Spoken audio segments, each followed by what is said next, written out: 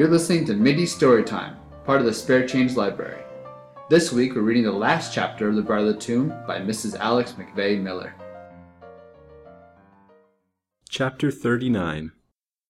On the day that Mr. Lawrence paid the reward of $10,000 to the detective, Lancelot Darling was present. He immediately wrote a check for $15,000 and tendered it to Mr. Shelton, saying gracefully, "Allow me also to testify some slight sense of my gratitude, although money alone can never pay the great debt we owe you. Our hearty appreciation and faithful friendship shall unfailingly pay the interest, at least," added the banker cordially. Mr. Shelton's fine features beamed with pride and joy. He felt a pardonable elation at the wonders his skills and patience had accomplished. He felt within himself the proud consciousness that his indefatigable perseverance had nobly earned his success. Within a few weeks he had the pleasure of seeing Dr. Pratt and Harold Colville sentenced to the penitentiary for a long term of years, and Dr. Heath also was duly punished for his wickedness. The testimony of Lily Lawrence and Fanny Colville filled the thronged courtroom with horror on the day of the trial. Everyone felt that lynching would not be too bad for such villains, but the sentence of the court was duly carried out, and the wretches were incarcerated in the penitentiary. Dr. Pratt served out his sentence faithfully. When it was ended, he left the shores of America for a foreign land, not, as some may suppose, to repent of his sins, but solely to hide his dishonored head from the contempt of all who knew him, and begin again under new auspices a second career of vice and crime. Harold Colville's patience could not uphold him, as it did his colleague the doctor. Solitude and confinement fairly maddened him. Within a few months after the trial he hung himself in his cell, and sent his wicked soul forth into the darkness of eternity. Fanny Colville was thus left a widow, and on producing requisite evidence that she had been the dead man's wife, inherited his handsome property. She took possession of his wealth, feeling herself honestly entitled to it, purchased a handsome house in the city, and brought her old mother from the country to live with her, while the friendly Mrs. Mason was duly installed as her housekeeper. In the meantime, Fanny had paid several visits to Lily Lawrence, and the two young creatures had exchanged numberless congratulations with each other on the happy termination of their mutual trials. "I never should have recognized you, my dear," Lily said frankly at their first meeting, "if Mr. Shelton had not informed me who was coming. When I first saw you, I could not believe that you were not an old woman. Now you have grown young and pretty." Fanny laughed and blushed at the compliment, and it only made her more attractive. In truth, she deserved Lily's praise. Her clear, dark complexion began to glow with health and strength.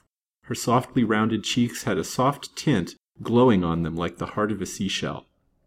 She had beautiful eyes, large, dark, and expressive, and her black hair, which Mrs. Mason had shingled close to her head, now clustered in short silky rings about her brow, adding a charming piquancy to her pretty face. Her dress, too, was always as perfectly elegant as wealth and taste could make it, so that many more beside Lily Lawrence considered the dark-eyed widow young and pretty.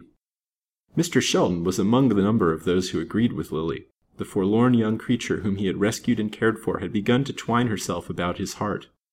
He was a bachelor and 40 years old, but his heart was not proof against Cupid's darts. Now, since Fanny Colville had come into his path of duty, pity and kindness had grown into love, strong, fervent, and abiding. He strolled into her drawing-room one day a few months after her husband's death, and found her sitting cosily before the fire with a bit of fancy work lying on her lap. "I hope I do not disturb you," he said, noting her dreamy look. "You seem to be thinking on some very absorbing subject when I entered." "I was thinking of you, Mr. Shelton," returned the young widow, with a smile and a slight blush. "Of me!" exclaimed the detective, observing the blush with a thrill of pleasure. "I hope your thoughts were agreeable ones." "They could not be otherwise when I think of my kind friend and preserver," answered Fanny, giving him a gentle glance from her frank dark eyes. "Oh, Mr. Shelton, when I think of myself as I was when you discovered me in that loathsome dungeon, starving and freezing in my wretched rags, and delivered me from my bonds, when I remember that and contrast it with my present happy lot, I feel that I can never repay the great debt of gratitude I owe you." "I fear," he said, at length, "that you overestimate the value of the service I did you, Mrs. Colville. It is true, I suppose, that I saved your life, but what then? Life to many is not as great a boon that they would thank one for saving it." "Ah, but they are misanthropic," returned Fanny brightly. "Life to me, Mr. Shelton, is a great boon. I love to live. I love to feel the warm blood rushing through my veins with the ardor of youth and hope. I love to feel my pulses bounding with life's fitful fever. Oh, Mr. Shelton, can I do nothing to show my gratitude for all you have done for me?" The detective drew nearer and took her soft, warm hand impulsively in his own. "Yes, dear Fanny," he said, his deep, manly voice trembling with emotion. "Give me the life I saved for my reward. Give me your own sweet self for the day-star of my future. Be my wife." Blushing and startled, Fanny looked up into his face, but her eyes drooped swiftly before the great tenderness in his. The next moment she laid both hands in his and whispered, between April smiles and tears, "Take me if I can make you happy. I ask no brighter fate." Chapter 40. It was the close of New Year's Day, and Lily and Ada Lawrence stood together in the grand drawing-room, their arms fondly interlaced, the glow of firelight and gaslight shining down like a blessing on their golden heads. Ada was perfectly lovely in an elegant costume of white cashmere and blue brocaded silk. The only ornaments of her fair girlish beauty were knots of fragrant blue and white violets. "My darling sister," said the younger girl affectionately, "you look very weary. Sit down here in this comfortable armchair and rest."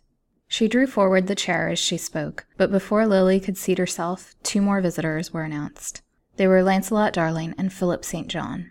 Lancelot's friend was duly presented to Lily, and after a little friendly chatter, Lance stole away with his darling to the quiet library.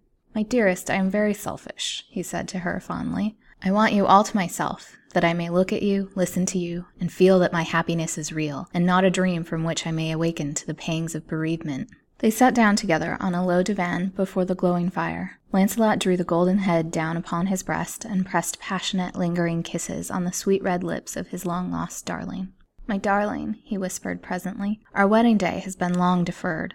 When shall I have the happiness of claiming you before all the world?" "Papa and Ada could not bear to give me up yet," said Lily, smiling at his eagerness.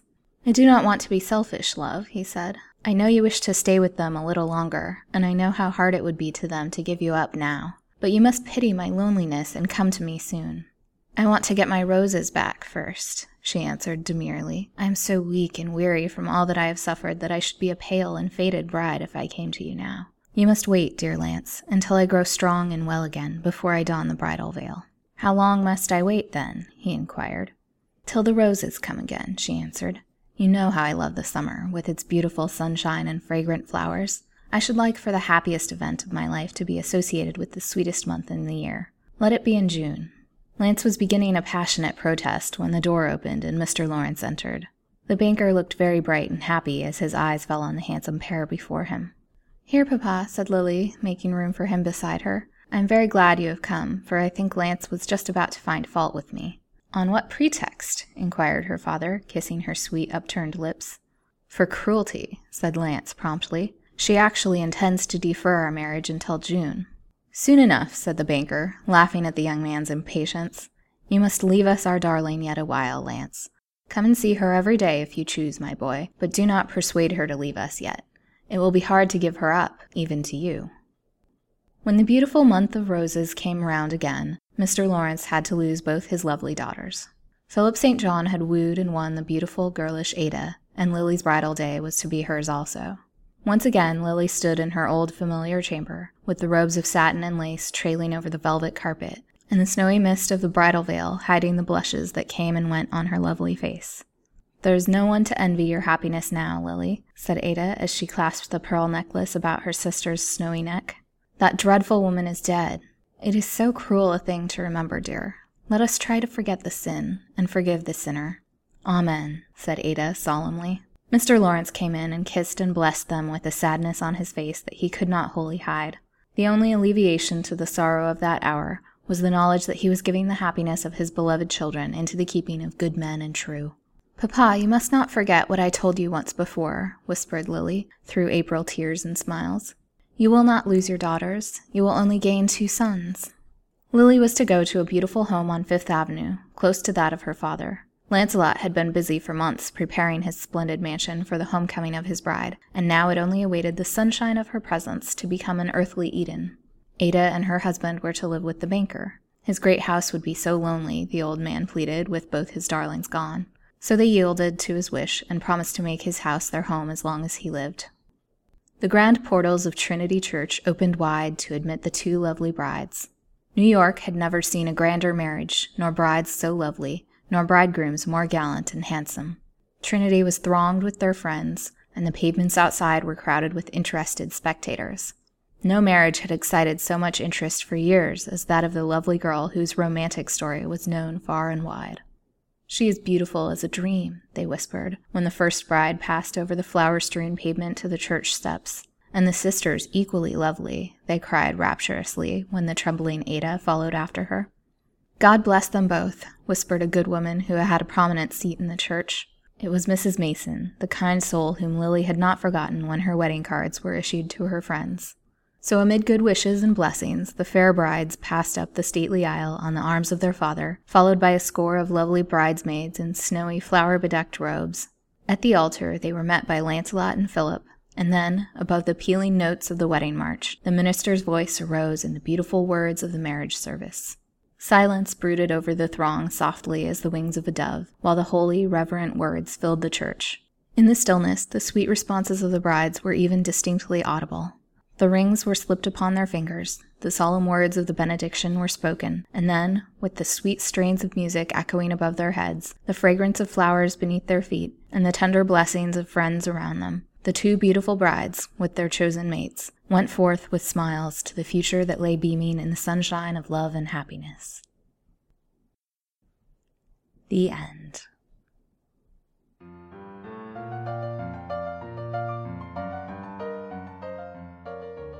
This concludes our reading of The Bride of the Tomb, or Lancelot Darling's Betrothed by Mrs. Alex McVeigh Miller. Stay tuned to hear what our next story will be. This production of The Bride of the Tomb featured the voice talents of Laura Bang and Damian Katz. Chris Hallberg voiced the intro and outro narratives. The theme music is The Guava Rag by Brett Donnelly. Mittie Storytime and the Spare Change Library produced by Lancelot Darling and friends. This podcast is brought to you by DimeNovels.org, the Edward T. LeBlanc Memorial Dime Novel Bibliography.